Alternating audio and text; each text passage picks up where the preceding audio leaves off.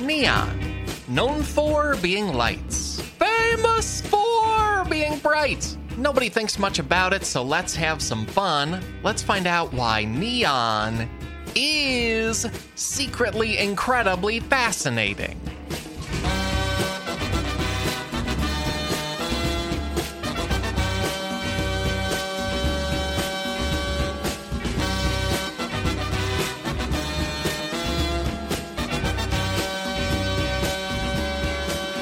Hey there, folks. Welcome to a whole new podcast episode, a podcast all about why being alive is more interesting than people think it is. My name is Alex Schmidt, and I'm not alone because I'm joined by my co-host, Katie Golden. Katie, what is your relationship to or opinion of neon?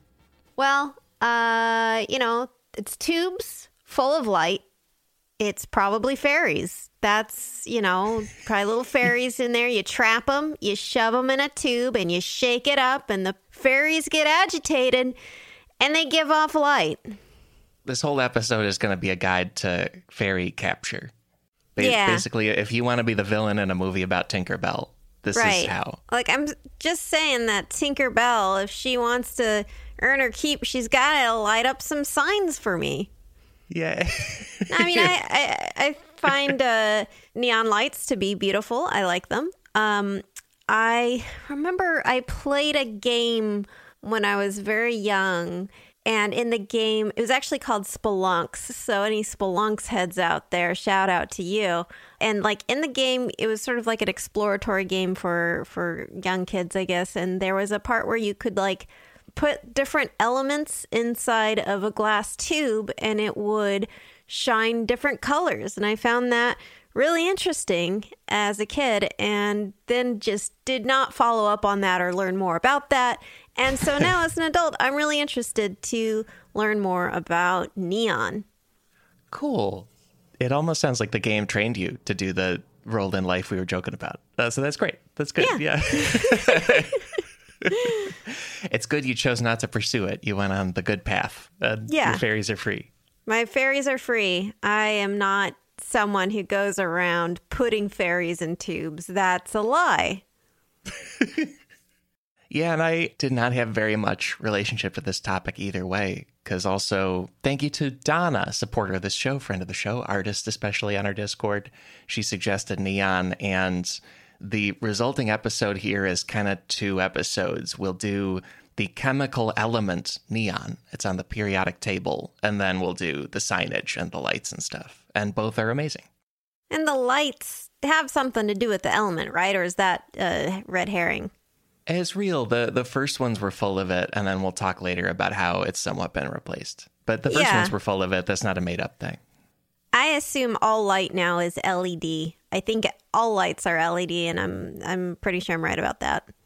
We did a batteries episode recently, which was kind of the first one about an element, especially the element lithium. And so, yeah, I'm very into that futuristic, just displays and diodes kind of thing that has somewhat replaced neon. It's very on my mind. We're working our way through the periodic table. We're going to have a gallium episode, and I'm pumped for that. I'm lying. We're not having a gallium episode. But if you want one, maybe we will. I don't know.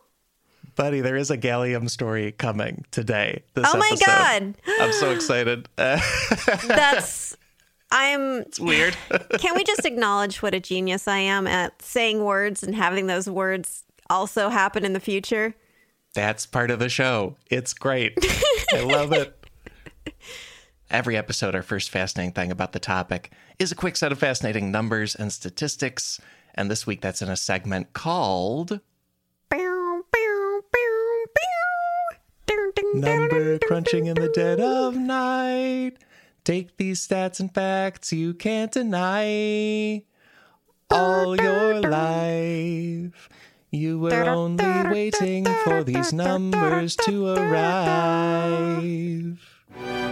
Yay! I was kind of doing a guitar thing, and then but then I got too into the melody, and then I feel like I turned into a bird or something. Folks, I gave Katie the much more challenging task there. I told her, I'm probably going to cut that part out, but I told her okay, do the guitar thing. And she just needed to do a guitar thing while I had the very easy, straightforward lyrics of the song. Before we started recording, he's like, do a guitar thing, but like, coming out of your mouth. And it's like, okay, just yes, that's easy enough. Yeah, me and my normal phrasings of right. saying the concept of singing. Yeah, Just do it as if you're barfing out a little guitar. Thanks, Alex. Great stage direction. And thank you so much, M the Jackalope on the Discord. M, wonderful suggestion. We have a new name for this every week. Please make them as silly and wacky and bad as possible. Submit through Discord or to sifpod@gmail.com. And very first number here is 10, because neon is numbered 10 on the periodic table. That means it has 10 protons. Show off. Why does it need all those protons, huh? It's relatively heavy for being an extremely common element in the universe. Yeah. I don't want to proton shame, but it's a good amount of protons, isn't it? And the more protons you have, right, like the weaker the atomic forces are.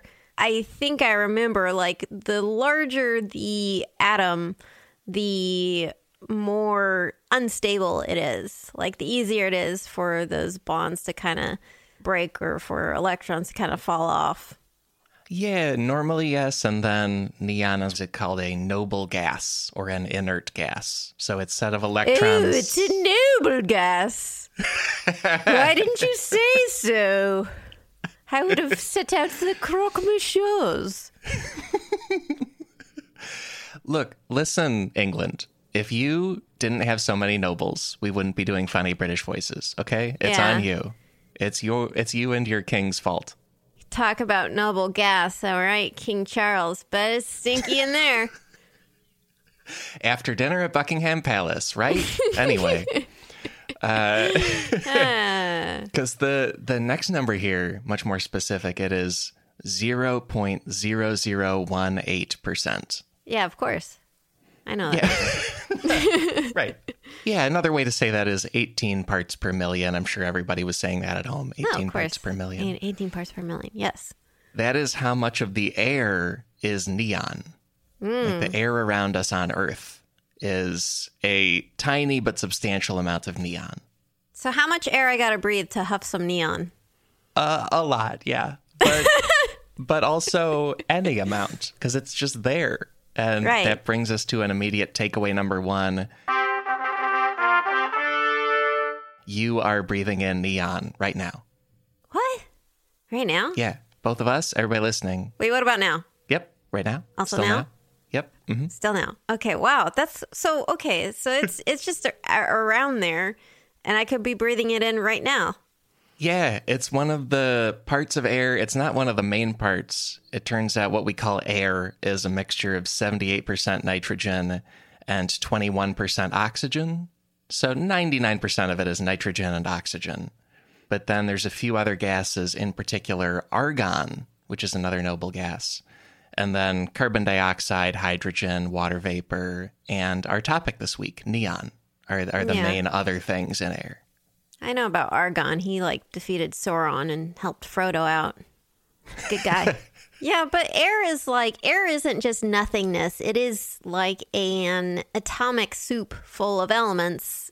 Some more voluminous than others. Like we've got a lot of oxygen, which is good because we need that. A lot of nitrogen and oxygen. There's all sorts of little guys in there, just like a stew, like an air stew. Air is almost an ultimate Sif topic. Like we're just breathing it always. In general, most of us are just dealing with regular air all of the time. If you're in some sort of submarine or spaceship, maybe it's a different composition. But it's just kind of going on. It is truly Sif, the air around us. Sort of the original recipe air, original flavor. Yeah. But yeah, it's got a little bit of neon in there. So that's pretty neat. Can it hurt us? Are we fine? Is it okay to keep breathing? Yeah, it turns out, yes. It's just fine that neon, a gas that we think of as like colored tube lighting gas, is also just something we're breathing. It's fine. Okay, that's good. I was holding my breath the whole time because I was worried that if I was breathing in neon, even while I was talking that whole time, holding my breath. So what if I cut to an ad for the antidote to neon or some kind of exploitative fake science thing? Like Like, don't worry, I'll save you from the neon. Neoff. Neon. Not neon, neoff. Apply directly to the lungs. And the air around us is the start of this whole story, because the next number here is 1898, the year 1898. That's the year when British chemist William Ramsay discovered the element neon. We have known it as a thing since 1898. So what did he go, like, did he go around with like a butterfly net catching neon in the air and putting it in a tube? Not really, but kind of. Yeah. The only reason we know about it is careful analysis of air. Ah. Also, the name neon comes from the Greek word for new, because it was one of many new elements in a row. And the next number here is 1894. A few years earlier, 1894. That is when chemist William Ramsay and another British chemist named John William Strutt, but usually called Lord Rayleigh, because he was an actual noble in the British aristocracy, Lord Rayleigh. Right. They discovered the element argon, another noble gas, 1894. Is that why they call them noble gases? Because nobles couldn't shut up about them? Right. The House of Lords was just full of chatter about krypton and radon. Can you believe this? And huffing it, you know? No, but really, why is it? Why are they called noble gases? Yeah, noble gases are named that because of our concept of nobility. Apparently, because nobility don't work day to day, they don't labor like a wage laborer, it's considered that they do nothing, and noble gases are considered to do nothing chemically. They aren't constantly reacting to other things. The idea is like nobles are just don't react to stuff. You can't provoke a noble, and that's why they're called noble gases. And if there's one thing we've learned from old European history, it's that nobles are real chill. They don't ever start whole wars for dumb reasons. Yes. Yeah. Yes. They are eating their little finger sandwiches and totally not starting wars on a whim.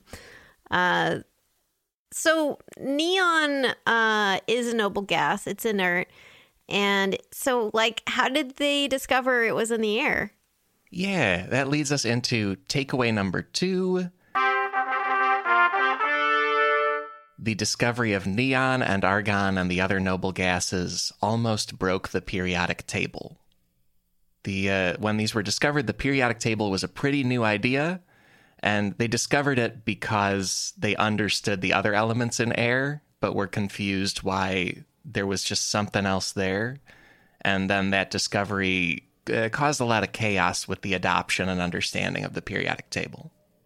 Interesting. So, like, what was the beef? What was wrong? Why were people unable to accept neon as existing?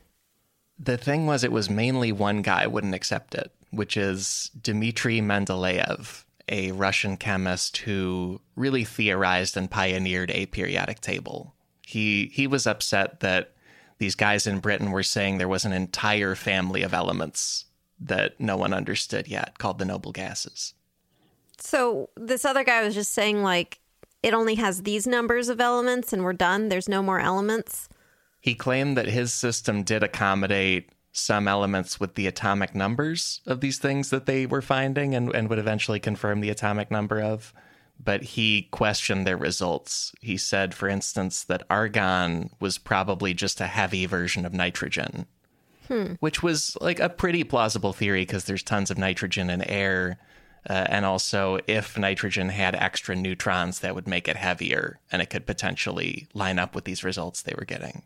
So he was wrong, but he had reasonable reasons to argue with these guys.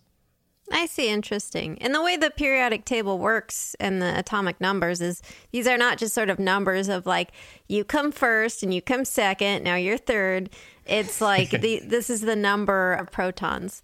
So you could have like some extra neutrons and be sort of a heavy version of an element, but you would have the same number of protons that would sort of distinguish you as like, say, hydrogen or something. Yeah, that's right. And an atom can gain or lose electrons and just become an ion of the same element. And these noble gases really don't tend to do those reactions. They have an amount of electrons fitting their protons that is extremely stable.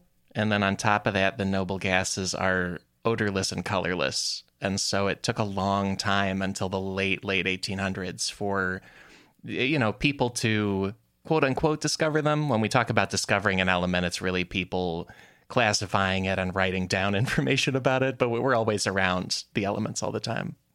So, okay, so this guy, Dmitri something or other, had this idea that, no, these elements don't exist because it's just a heavier version. Did he think, like, basically there weren't, like, that these elements stopped before the noble gases, and that there were no more beyond that?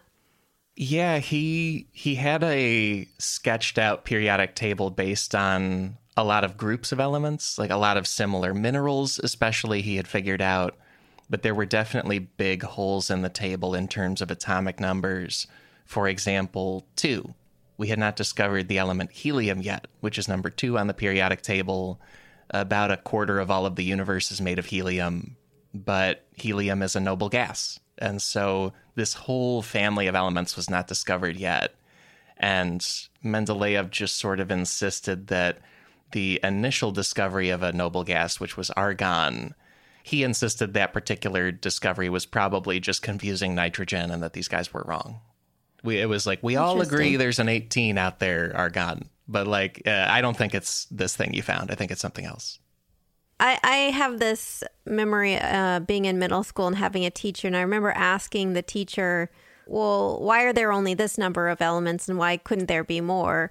And I think the actual answer is just the atom will become too unstable. Like, you start to have these heavier and heavier elements, and some, like, they're not just like hanging out in the air because they're too heavy, they're too unstable.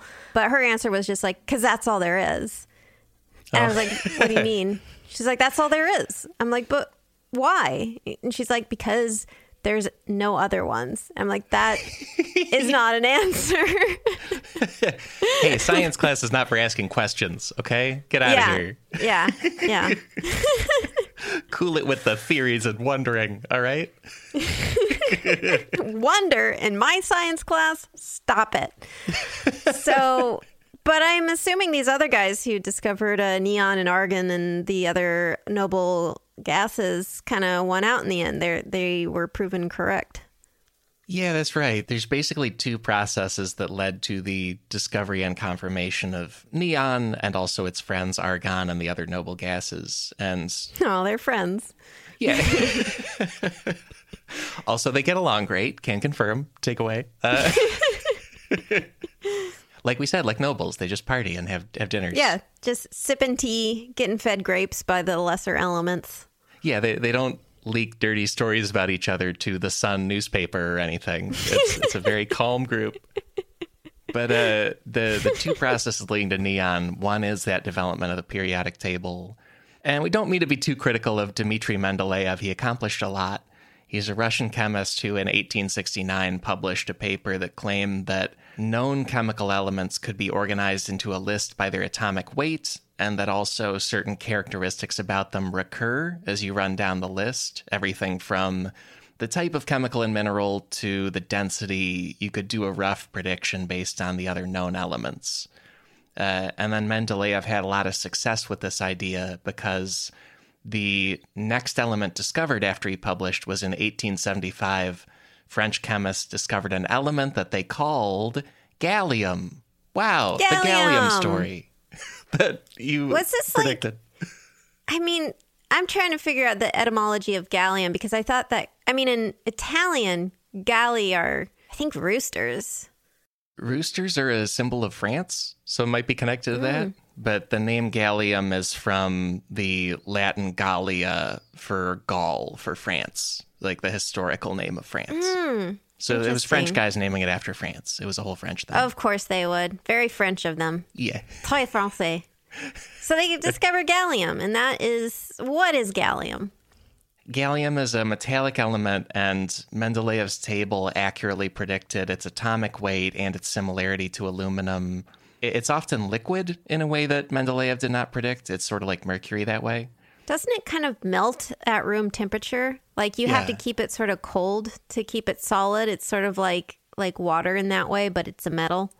Yeah, and so that's a good example of Mendeleev's table being very accurate, but also not predicting everything. And it sort Right. of illustrates how he missed all the noble gases because none of them were discovered. So Mendeleev's table that helps you find elements through other comparable elements, it didn't help find an entire missing family. You needed Good to start job. finding any of them to get the rest.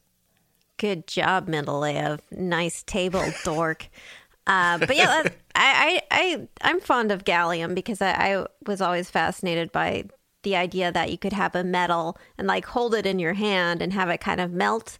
And Yeah. metal, of course, all metals can melt, I believe. Yeah. It's really cool. I just love those kinds of things where it's like, wow, it's butter, but it's also metal. So it's butter for robots.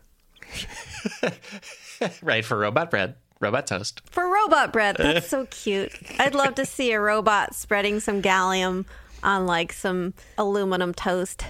Yeah, I'm imagining them opening a compartment in their middle to toast bread, like a slot And toaster. then putting it in their mouth and it goes back into the compartment. Yeah. They just want to be human so bad, I want to enjoy toast. And Mendeleev, he, was alive and a person for testing out his periodic table, and he took a lot of public personal pride in how effectively the table predicted elements. And there was a thing with this gallium discovery where its discoverers said, hey, we also checked the density of gallium. It's not that close to what the periodic table predicts. And then Mendeleev publicly challenged them to get a purer sample and try it again. And he was right. They got a purer sample, and it was a lot closer to the density he predicted. Then also in 1879, scientists discovered scandium. In 1886, scientists discovered germanium. Wait, scandium? Yes, Let me named guess. after Scandinavia. Scandinavia, yeah. Yeah. Germanium, let me guess. Named after Finland. Some Prussians are so mad right now. Oh, jeez. Why is there no Italium? Come on, Italy. I feel like every joke answer would be a mean stereotype about Italians. I don't know. They love their pasta, don't they, folks? Or they're too generous. They named it germanium just to be nice to their neighbors. Oh, you know what I mean? That'd be sweet. Yeah. In a weird way. But those also fit Mendeleev's table, and then Mendeleev did triumphant announcements that those discoveries were, quote, reinforcers of the periodic law. Like, he was just going around Europe being like, look at me, I can call them all. I predict them all. It's amazing. Sounds like he's gotten mad with power. A little bit, yeah. And then, A little Judge Dredd of the science nerds.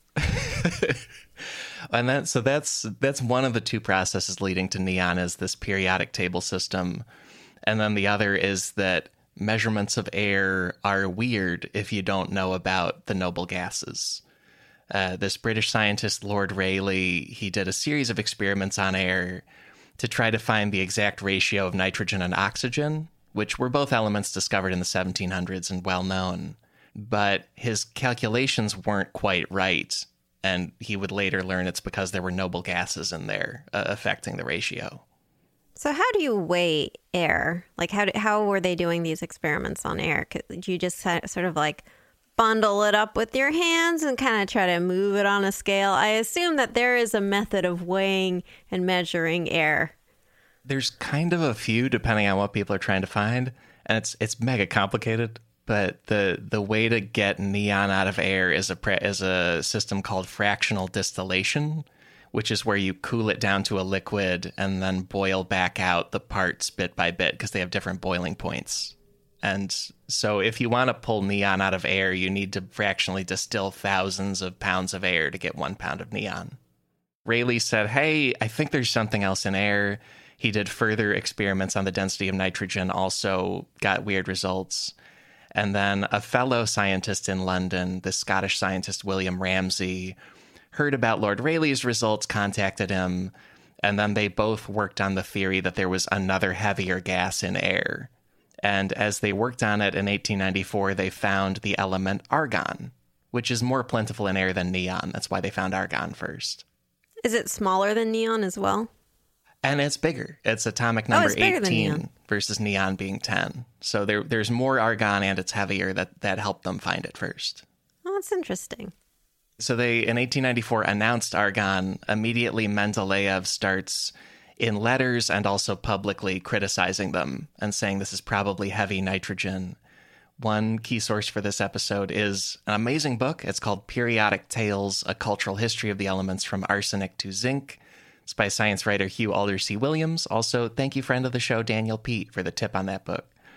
But Alder-C. Williams calls the letters between Mendeleev and William Ramsay, quote, tetchy. And that they were not just disagreeing, they were like arguing and kind of mad at each other. Just like check your air again, Four Eyes. Why are you calling me Four Eyes, Four Eyes? Is that even a Russian expression? And he mails it, and then the guy mails back, yes. Or da, I guess in Russian, but yeah. But yeah, and then kind of ironically to me, Mendeleev is saying, argon doesn't fit my periodic table. And then Ramsay and another colleague, Morris Travers, prove that it fits by finding the whole rest of the family in a way really guided by periodic table logic. Now that they had this one element established, they could say, okay, what's similar to it? What are the other slots on the table? Based on that, what will we find? And within 5 years, they found 4 more chemical elements. Wow. They found helium in 1895. And then just in the year 1898, they found neon and krypton and xenon. So when they first found helium was one of the first things they did, like inhale and be like, we have made a wonderful discovery. This is going to change the world. Yeah, these guys are the inventors of comedy. It's pretty exciting to share that with folks. And balloons. And balloons.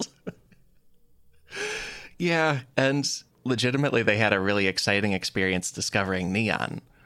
Because when Ramsay and Travers successfully created a sample of pure neon, the way of confirming it was running it through a machine called an atomic spectrometer.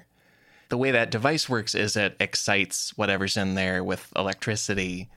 And so when they tested neon, they got a reddish-orange glow where they were like, wow. And, also this leads to the lights.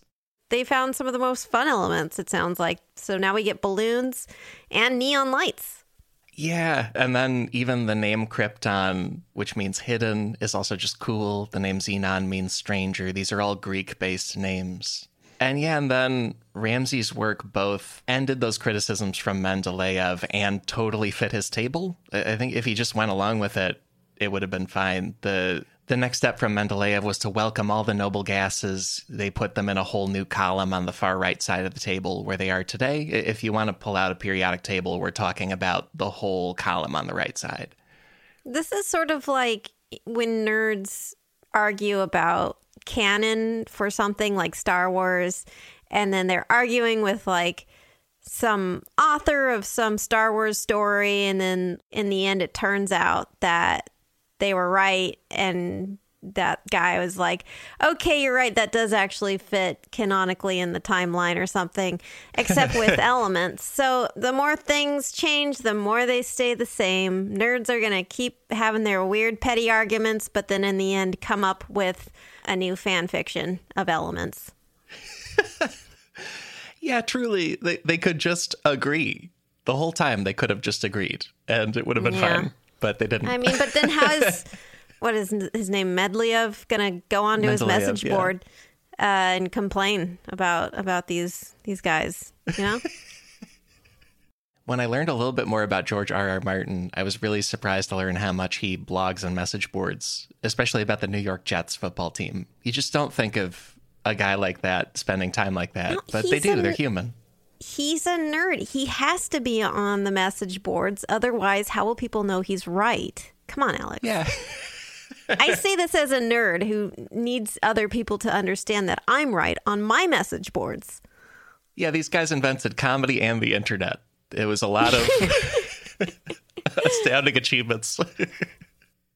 And this argument was sort of the main damaging thing to Mendeleev's reputation. Like in his time, he was not totally celebrated after this fight. And Hugh Aldersey Williams says it's the main reason Mendeleev failed to win a Nobel Prize, despite multiple nominations, was his... Oh, just because he was a little tetchy?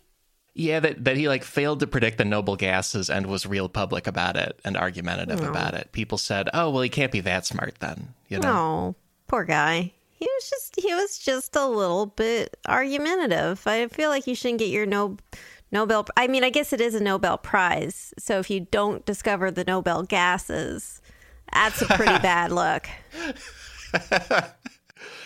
I looked up the announcement speech for William Ramsey getting a Nobel Prize in 1904, and nobody made that joke. I'm really bummed. It seems it's right there. Nerds.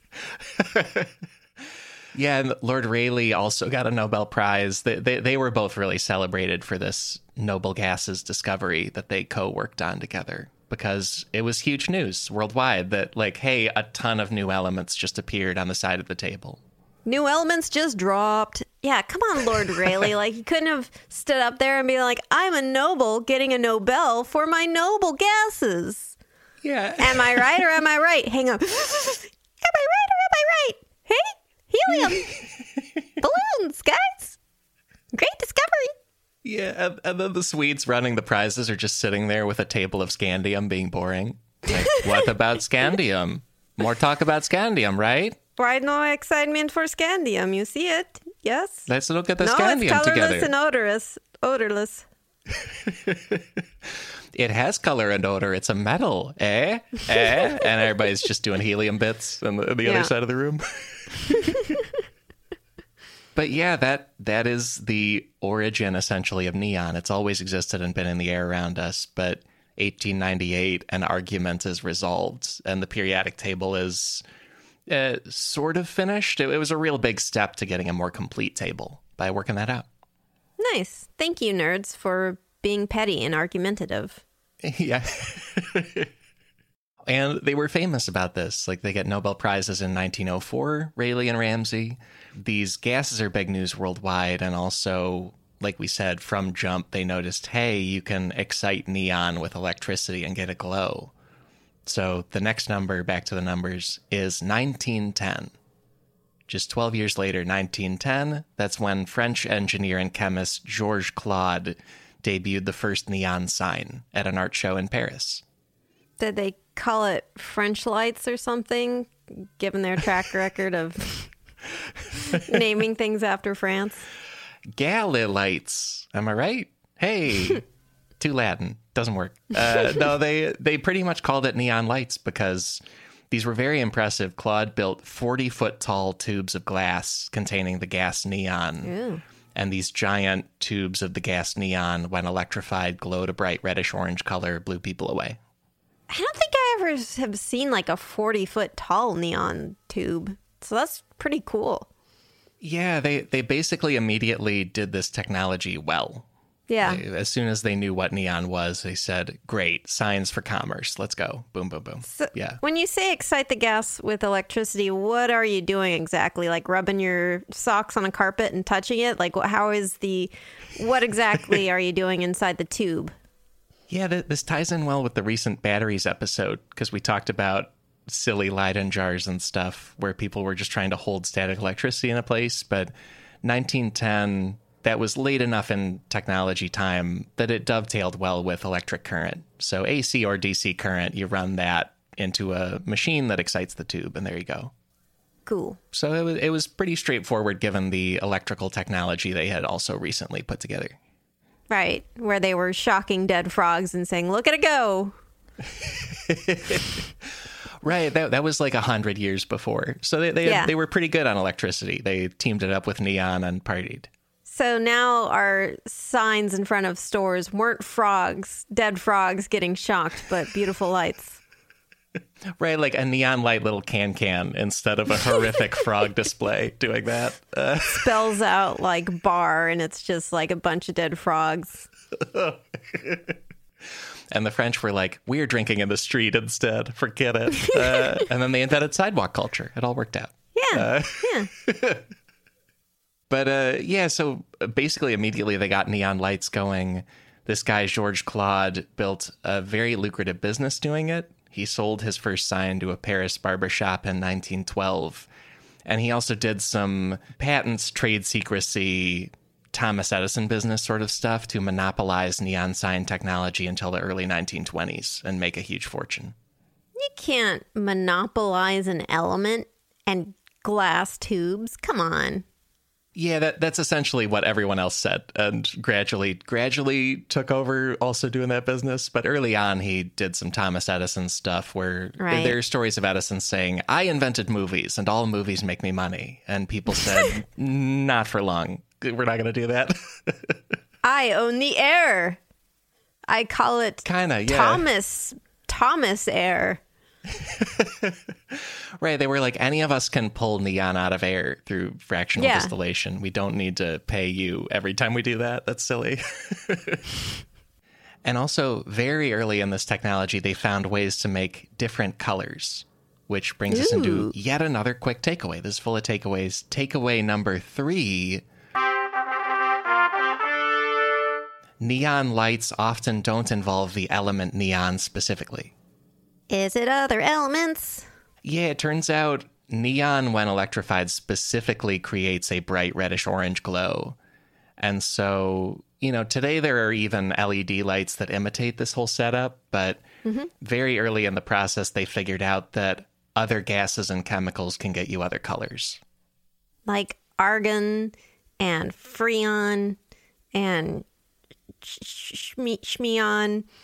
The first one, argon. Yeah. Yeah, apparently argon, especially mixed with a little bit of mercury, it doesn't have to just be gases, but delicious. That gets you a blue glow.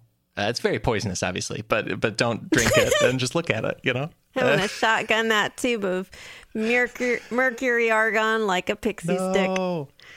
It's blue raspberry flavor, right? No, it's not. It's not. My brain will tell me that after it gets eaten away by mercury. But yeah, and they figured out that the noble gas xenon can give you a purplish glow. Helium can do more of a pinkish red. Also, light makers figured out that if you coat the glass tube in various chemicals, such as phosphors, that can give you other different color schemes. And so the neon lights are called neon because of this historical story where the very first ones were reddish-orange tubes of actual neon. But now that's a catch-all term for all this kind of signage with various chemicals. So when I was 5 years old and playing that video game, and everyone was like, playing video games will never help you in life. It did. It taught me about putting different elements in glass tubes. And now here I am on a podcast. So play video games, kids. It's the best way to learn.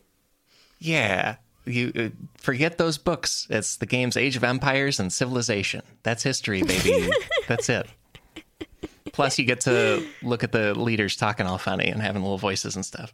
Teaches you about phalanxes. I don't know. I've never played those games. I was always a pacifist. It sounds like you have, because the phalanx is way overpowered in Age of Empires 1. It needs to be nerfed, and everyone knows this. I hear you can use chariot archers with the Scythians, but that's not the point.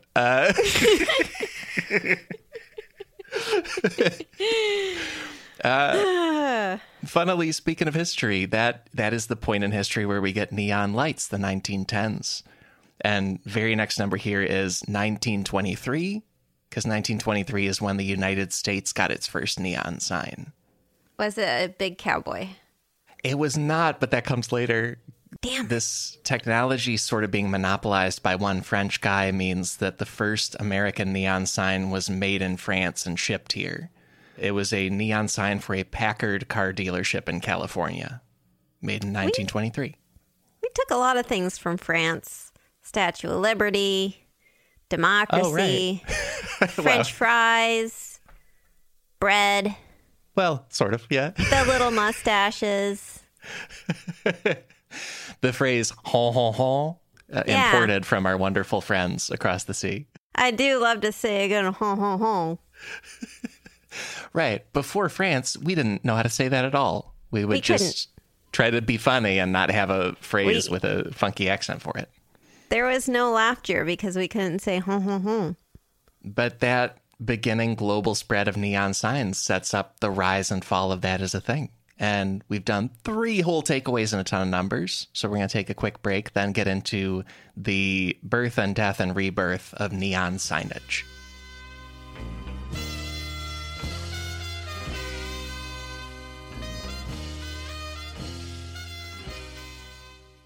This week, like every week, Secretly Incredibly Fascinating is brought to you by members of Maximum Fun. Members of Maximum Fun are the reason that this employee-owned network of artist-owned podcasts can exist. That's the only reason.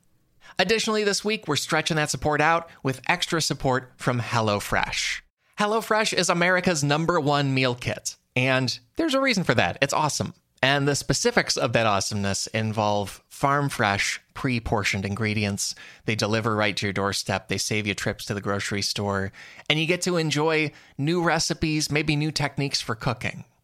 I've found HelloFresh to be that perfect balance of plenty of instructions, plenty of support as I figure out a new recipe. And I'm still definitely cooking and putting food onto the table from this wonderful service. Also, a quick stat/number. HelloFresh. There's a song for it, introducing it. The number is 7 days because HelloFresh ingredients are picked at peak ripeness and then they go from that farm to your home in less than 7 days. So all this produce you're getting, you'll be able to tell, like I was able to tell, that's fresh stuff. That's stuff that you will be glad to be using either right away or even in a few days if you let it wait because it's fresh enough that works for you.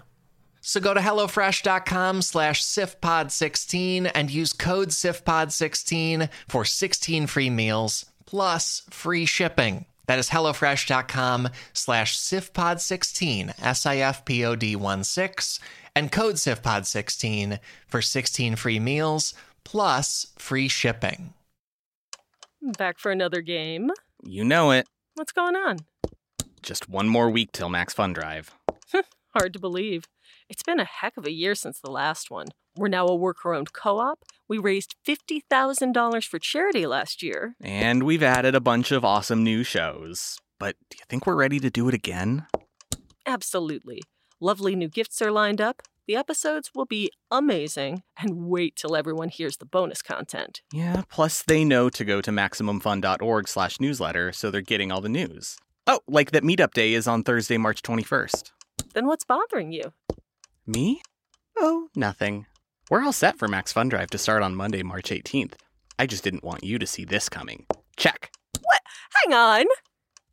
It's hard to explain what happens on Jordan Jesse Go. So I had my kids do it. Saying swear words. Saying swear words. Yeah, bad jokes. Bad jokes? Bad jokes. Maybe it's like you tell people that you're going to interview them and then you just stay there like really quiet and try and creep them out. It's just really boring. Because of Jordan, right? Not me. Because of both of you. Oh. Subscribe to Jordan Jesse Go. A comedy show for grown-ups. We're back with more numbers to go, and the next number is 1988. That is the approximate year when a coffee shop in Los Angeles named Guji's got demolished. Guji's. And Guji's. that coffee shop lent its name to an entire architectural style called Guji, named after it. Guji. Okay. Yeah, and I'll link examples of it because it's very visual, but also that's the point. It's something that you might just think of as vintage stuff, especially in the Western U.S. Smithsonian Magazine says, quote, "It's a style built on exaggeration, on dramatic angles, on plastic and steel and neon, and wide-eyed technological optimism." Like an In-N-Out or a Sonic drive-through, right? Yeah, big time. But it's called Guji's, though. Yeah, but it's named after this one coffee shop, and the style really took off in the 1940s, 1950s.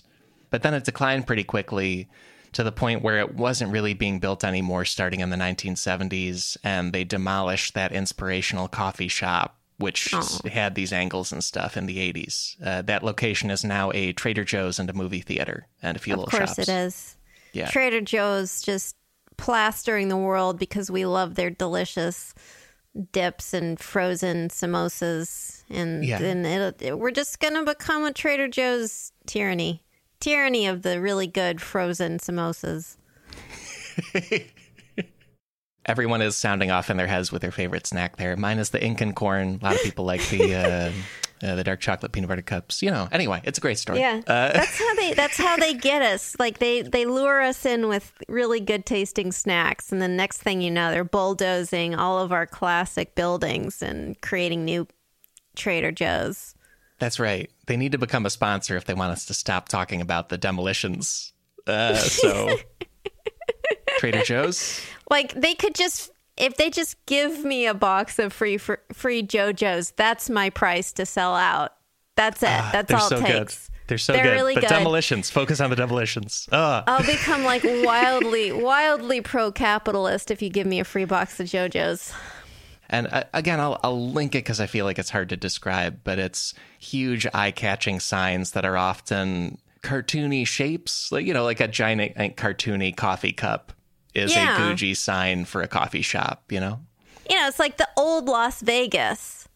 Yeah, that's right. This all fits together because one of the big reasons for the decline of Gucci is that it had a lot of neon lighting, and in general, neon lighting and signage declined, especially starting in the 1970s. Were too many people breaking them open like pixie sticks and huffing the argon? Too delicious. But we'll get into why with takeaway number 4. Since the 1970s, neon signage has been going extinct, and in the process, it's gained a new status as fine art. Huh.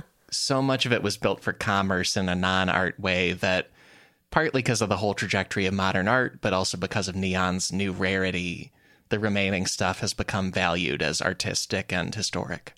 Yeah, as soon as we start getting like commercially available good holograms, that's going to be everywhere. It's going to be like McDonald's, just like a rotating burger. It's kind of have a gap now between technologies, between neon and the next big thing, I guess, to advertise stores. I guess LED screens, like big LED screens. Like in New York, you have those big LED screens, and they're like high definition screens, and you see stuff on them, and that's the new advertisement. It's exactly right, yeah, because the one killer advantage of LED is that it glows in daytime too. Like neon doesn't really look glowy in daytime. It just looks like tubes. And so... Yeah. What's wrong with a good tube? We're essentially tubes with arms and legs. That's right. The internet is a series of tubes. I'm pro tube. Honestly, existence is tubes. Name a thing that's not a tube. Go on. Try it. We start having Mendeleev arguments about things not being tubes, and then we're shamed by... Donut, short tube. Square tube. That's right. Brick, rectangle tube. We're right. Heavy tube. Yeah. There's a few sources here for the decline of neon. It's stuff from National Geographic and The Atlantic and The Guardian. The general story is that in the 1970s, there's a little bit of a death spiral for neon signage. Like it's a vicious circle of neon gets built up in the 1920s to the 1950s. When it needed repair or replacement, it was seen as less of a new and modern thing, seen as not quite worth it. According to J. Eric Linksweiler, president of the board at the Los Angeles Museum of Neon Art, neon signage was seen as, quote, grandpa's technology as early as the 1960s. So people let neon fall apart. Then as neon fell apart, its reputation became kind of associated with oldness and disrepair, which starts a vicious circle. Like people let neon fall apart, which makes them like neon less, which means they let neon fall apart more, which means they like it even less. And from there, it kind of collapses. Right. And even if you are sort of a staunch pro-neon person, I'm sure at that point it's really hard to find like a neon repairman because they don't get business elsewhere. So then you can only find the very rare neon artisans out there. And if you have like a little bar, you're not going to be able to afford a neon artisan. And so I'm guessing now it's only something like the super wealthy can have is neon. That's exactly right. Yeah. The very specific technical profession of a neon craftsman, somebody who makes and repairs neon lights. Less work, so less jobs, so less work, so less jobs, and on and on. And The Guardian interviewed Wu Chi-kai in the city of Hong Kong. He's described as one of the last neon light craftsmen in Hong Kong. In 2018, he said his workshop revenue had dropped 80% over the last 25 years, and that he was going to need to close soon. The small-scale stuff that was left to do wasn't going to support it. Oh, that's really sad. I don't know why. I mean, Yeah. I it's not like I love Neon so much, but I do kind of I like that people are skilled at cool things. Like when someone has an art form and they're good at it and they make a cool thing, I want them to be able to keep doing that, especially if it's, I'm hoping you're not about to tell me that like neon signs kill baby dolphins or something, because, In a roundabout way, that was a misconception that hurt neon signage as well. In the 1970s, people only somewhat correctly decided neon signs are energy inefficient and bad for the environment. It turns out they do take some energy, but the efficiency of LED is a little overstated. A lot of times, LED gets described by the energy rating when it's super dim, like the dimmest setting where it's turned on. And if you actually use it at the brightness people use it, it's not that much more efficient than neon. For me, it's not a real LED light unless I can kind of feel my eyeballs warming up. Right. If I'm able to sleep that night, it wasn't turned on. You know what I mean? Come on. If it's if it has not destroyed my melatonin production entirely and made me a creature of the day and night, then that's not real LED light. But this joke, it kind of also became a neon criticism, the light pollution. The super joke version is the Seinfeld episode where the Kenny Rogers Roasters sign turns Kramer's whole apartment red and no one can sleep in there. But like energy and light pollution became a criticism of neon. And in the 1970s, when there was an energy crisis, some cities like San Diego and Vancouver banned neon, like either the construction of it or required it to start to be taken down. I mean, I'm all for reducing light pollution, but I feel like we still have it, even though we got rid of neon. It's still a problem. And then, like, apparently those cities did rescind those bans, but the damage was done. Like, this overall spiral of neon starting to go away. It especially hit hard in Hong Kong. Apparently, back in the 1900s, when Hong Kong was a British colony and capitalist, neon filled the city in the 1950s. It was a big eye catcher for, the high density pedestrian places in Hong Kong. The Guardian interviewed Brian Kwok, who's an assistant professor of the School of Design at Hong Kong Polytechnic University. He says neon is, quote, an endangered species in the city. Apparently, about 90% of the main neon lights in Hong Kong have been taken down in the last 20 years, partly because of new laws in 2011 requiring neon signs to be replaced with smaller versions or removed completely. And so the city's been taking down thousands of neon lights, for better or worse. Like, maybe there's less light pollution, maybe it's better for energy, but at some point you're removing some history as well. Yeah, it seems kind of, I don't know. I am in favor of reducing light pollution. I think that's good. But I feel like, I don't know if getting rid of neon is gonna do it, right? Like, there's still a ton of light pollution. It seems like just basically saying like, hey, turn your lights off after 11, people, would be better. I don't know. I'm not a light scientist or a politician. I can be if you want me to, though. Hey, because that's politics, baby. You just tape an ad where you're wearing a flannel shirt on a farm because it's somehow American. And then you're looking at the teleprompter like, okay, what do I think about neon? What do people want? They're trying to take our neon. And then just like cocking a neon gun. The very end of the ad is you drinking a little bit of it. Like, I look good. Like... I'm sorry. I found some sources just lyrically describing the 1900s as the neon century. Like, yeah, it was this whole time period of people putting it up, but for this nesting set of reasons, people didn't want to spend the money or hire the people to keep it going. It's pretty, though. I mean, I think like in people's concept of sort of a cyberpunk future is always full of neon lights and stuff. Yeah. So I think that there's a real nostalgia for these neon lights. Yeah, and oddly, it's especially a dystopian future thing. because it's both nostalgic and also people have real life experiences of seeing run down neon. And so in media like Blade Runner, which came out in 1982, that was a time of real life neon sign decay. And so it made sense as a stylish lighting for this horrible version of LA in the near future. Yeah. Yeah, I mean, that is sort of a Hollywood trope, right? Sort of the buzzing neon light at like some gas station in the middle of nowhere. And then you go there and then you get like axe murdered by cannibals or something. Yeah. Funny enough, speaking of the middle of nowhere, there's one last takeaway for the main show here. I thought you were going to say, speaking of cannibals. Oh. Hard turn. Podcast is taking a hard turn. Yeah, last takeaway for this loaded main show. Takeaway number 5. Las Vegas, Nevada had neon signs before it officially had gambling. So you come for the neon and you stay for the losing your money. Yeah, like when Las Vegas was truly tiny and had only really just been incorporated the decade before, they installed their first neon signage. And it's truly one of the most neon cities in the world. Yeah, I mean, like, that kind of tracks with sort of our cultural conception of it, this glowing little oasis in the middle of the desert. Like we said, the first U.S. neon signage was 1923. Las Vegas put up its first neon sign in 1929. They put it up at a business called the Oasis Cafe, then more neon at the Las Vegas Club in 1930.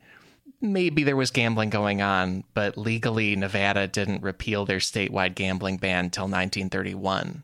And so then casinos sprout up and those build neon too. But Las Vegas is such a neon city that when it only had a population of about 5,000 people, they were putting up neon signage that was pretty rare outside of New York City and Paris at the time. That's so interesting. Like, it feels that Las Vegas has always had this culture of being over the top and bright and festive. And I'm personally not like a huge fan of casinos. Just it feels depressing in there. I don't know. But like, I remember when I went to Las Vegas, I was a little disappointed because I kind of had this concept of what it would look like with sort of neon lights and like the old gambling machines where you'd like pull the handle. And now it's just sort of all screens, all like LED screens and stuff. And to me, that's just sort of, I don't know. It's a little depressing. I had the same experience with video slots. Yeah. Movies told me it's cooler, I guess. But yeah, people love them. Like I went for my friend's like bachelor party, and he mainly wanted to go to the esports arena. We didn't do anything crazy, but he also wanted to play one specific video slot, and I didn't know they existed really. I was like, oh, okay, cool. It's just a screen. Great. Yeah, it's just like a giant iPhone game that takes your money. Yeah. And it's like you push a button. There's a bunch of like random animations that happen on the screen, like cats doing the can. And then they're like, oops, you lost your money. Bye. Meow, meow, meow. And then it's like, oh, okay. The old style gambling machines, even though, I mean, those were also highly addictive. But I think now just like the automation of everything where someone can literally just kind of sit in front of a screen and almost do nothing for hours on end. It's just, I mean, I feel like I kind of described myself playing Legend of Zelda, Tears of the Kingdom. But in that case, I'm saving the princess, so I'm okay. Yeah. And it's $60 one time, and then you get to just play there it forever. There you go. Yeah. Exactly. Yeah, and the past and present of slots, it's kind of this neon thing too, and it all depended on electricity. If people have heard the past Concrete show and its bonus show about the Hoover Dam, the thing that really built Vegas was in the 1930s, the Hoover Dam is being constructed nearby. So then there's both human workers looking for entertainment and a huge electricity source to turn on the gaming machines and the neon lights, and you get this neon city out in the desert. That's amazing. And probably the most representative symbol of that neon today is a cowboy sign. His name is Vegas Vic. He was built in 1951.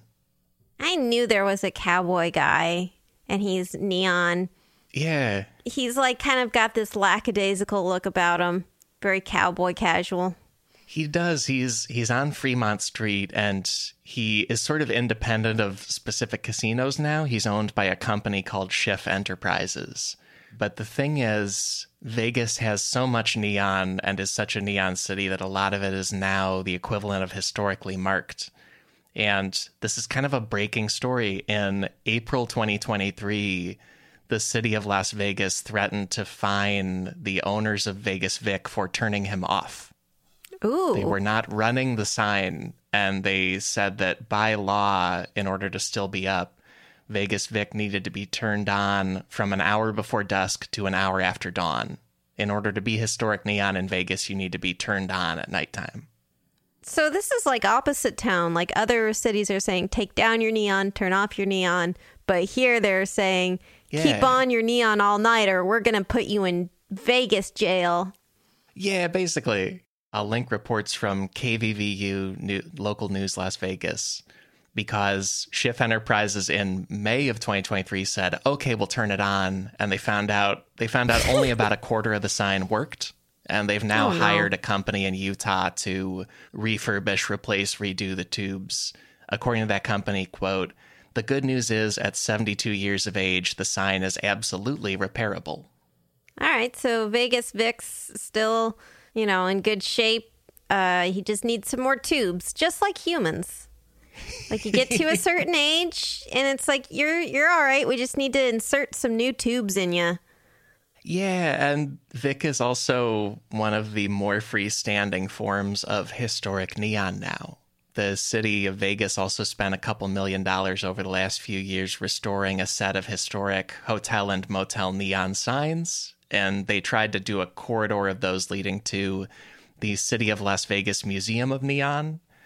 And Vegas, Los Angeles, Cincinnati, and Philadelphia are a few of the cities in the U.S. with museums of neon now. It's sort of interesting. Sort of like how pop art discovered that you could put up pictures of commercial things like Campbell's soup cans, and that's art.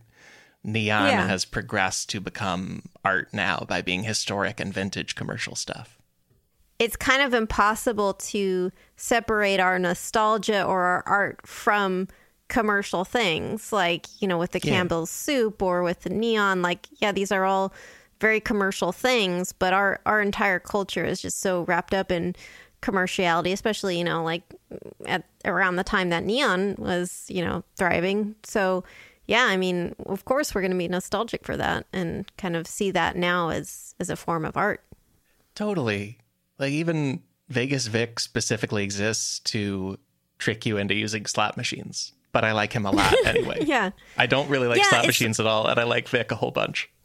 Yeah, no, I feel similarly. I feel a little bit Stockholm Syndrome because, generally I don't like how commercialized things have been. I felt really icky being in Las Vegas. But then I also really, I get good vibes from seeing this neon cowboy. So I feel like that kind of thing, right? Like the classic Vegas, the old, I really wanted to play like an old slot machine, the one where you pulled the thingy and you get the cherries and so on. And so there's this big nostalgia grip on me, I think, that I still feel regardless of, being a little more askance at the actual, they're all everything feels like it is a commercial interaction. And it's a little depressing, but I'm also a sucker for neon cowboys. Yeah, he looks so happy up there. And he's cool. We all like the science, I think. It's just fun. It's chemicals and gases, and a lot of it's falling apart, but a lot of it's getting saved because we just like it.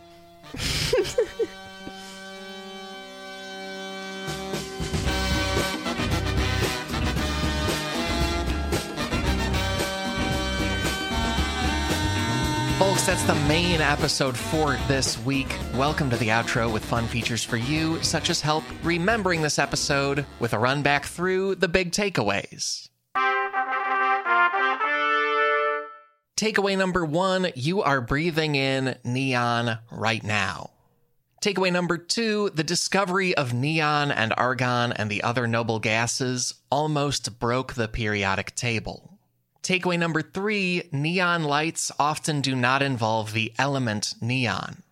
Takeaway number 4, since the 1970s, neon signage has been going extinct, and in the process, it's gained a new status as fine art. And takeaway number 5, Las Vegas, Nevada had neon signs before it officially had gambling. Those are the takeaways. Also, I said that's the main episode because there is more secretly incredibly fascinating stuff available to you right now. If you support this show at MaximumFun.org, members get a bonus show every week where we explore one obviously incredibly fascinating story related to the main episode. This week's bonus topic is Soviet neon and post-Soviet neon. Visit sifpod.fun for that bonus show, for a library of more than 12 dozen other secretly incredibly fascinating bonus shows, and a catalog of all sorts of Max Fun bonus shows. It's special audio. It's just for members. Thank you for being somebody who backs this podcast operation. Additional fun things, check out our research sources on this episode's page at MaximumFun.org. Key sources this week include the British Royal Society of Chemistry, the American Physical Society, and Ohio State University. Also an amazing book called Periodic Tales, A Cultural History of the Elements from Arsenic to Zinc, that is by science writer Hugh Aldersey Williams. That page also features resources such as native-land.ca. I'm using those to acknowledge that I recorded this on the traditional land of the Canarsie and Lenape peoples. Also, Katie taped this in the country of Italy. Also, we just had a lot of Las Vegas stories. That city is built on the traditional lands of the Newe Sogobia people and the Nwuvi people and the Chemehuevi people.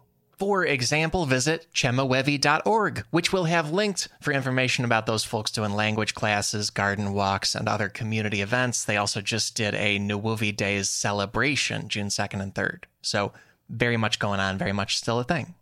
That kind of acknowledgement feels worth doing on each episode. And hey, join the free SIF Discord, where we're sharing stories and resources about Native people and life. There's a link in this episode's description to join the Discord.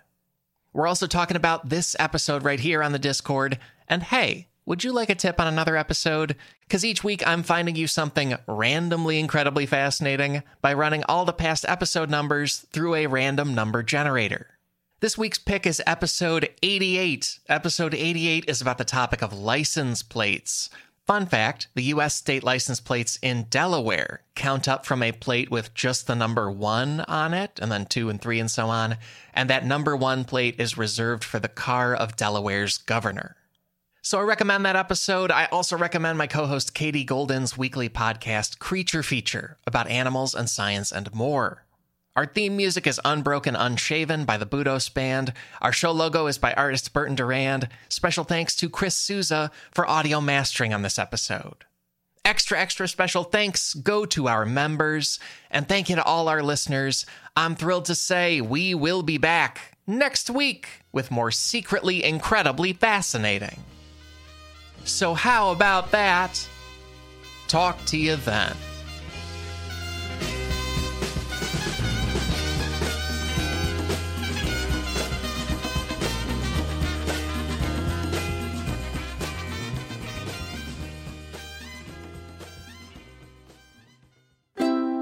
MaximumFun.org. Comedy and culture. Artist owned. Audience supported.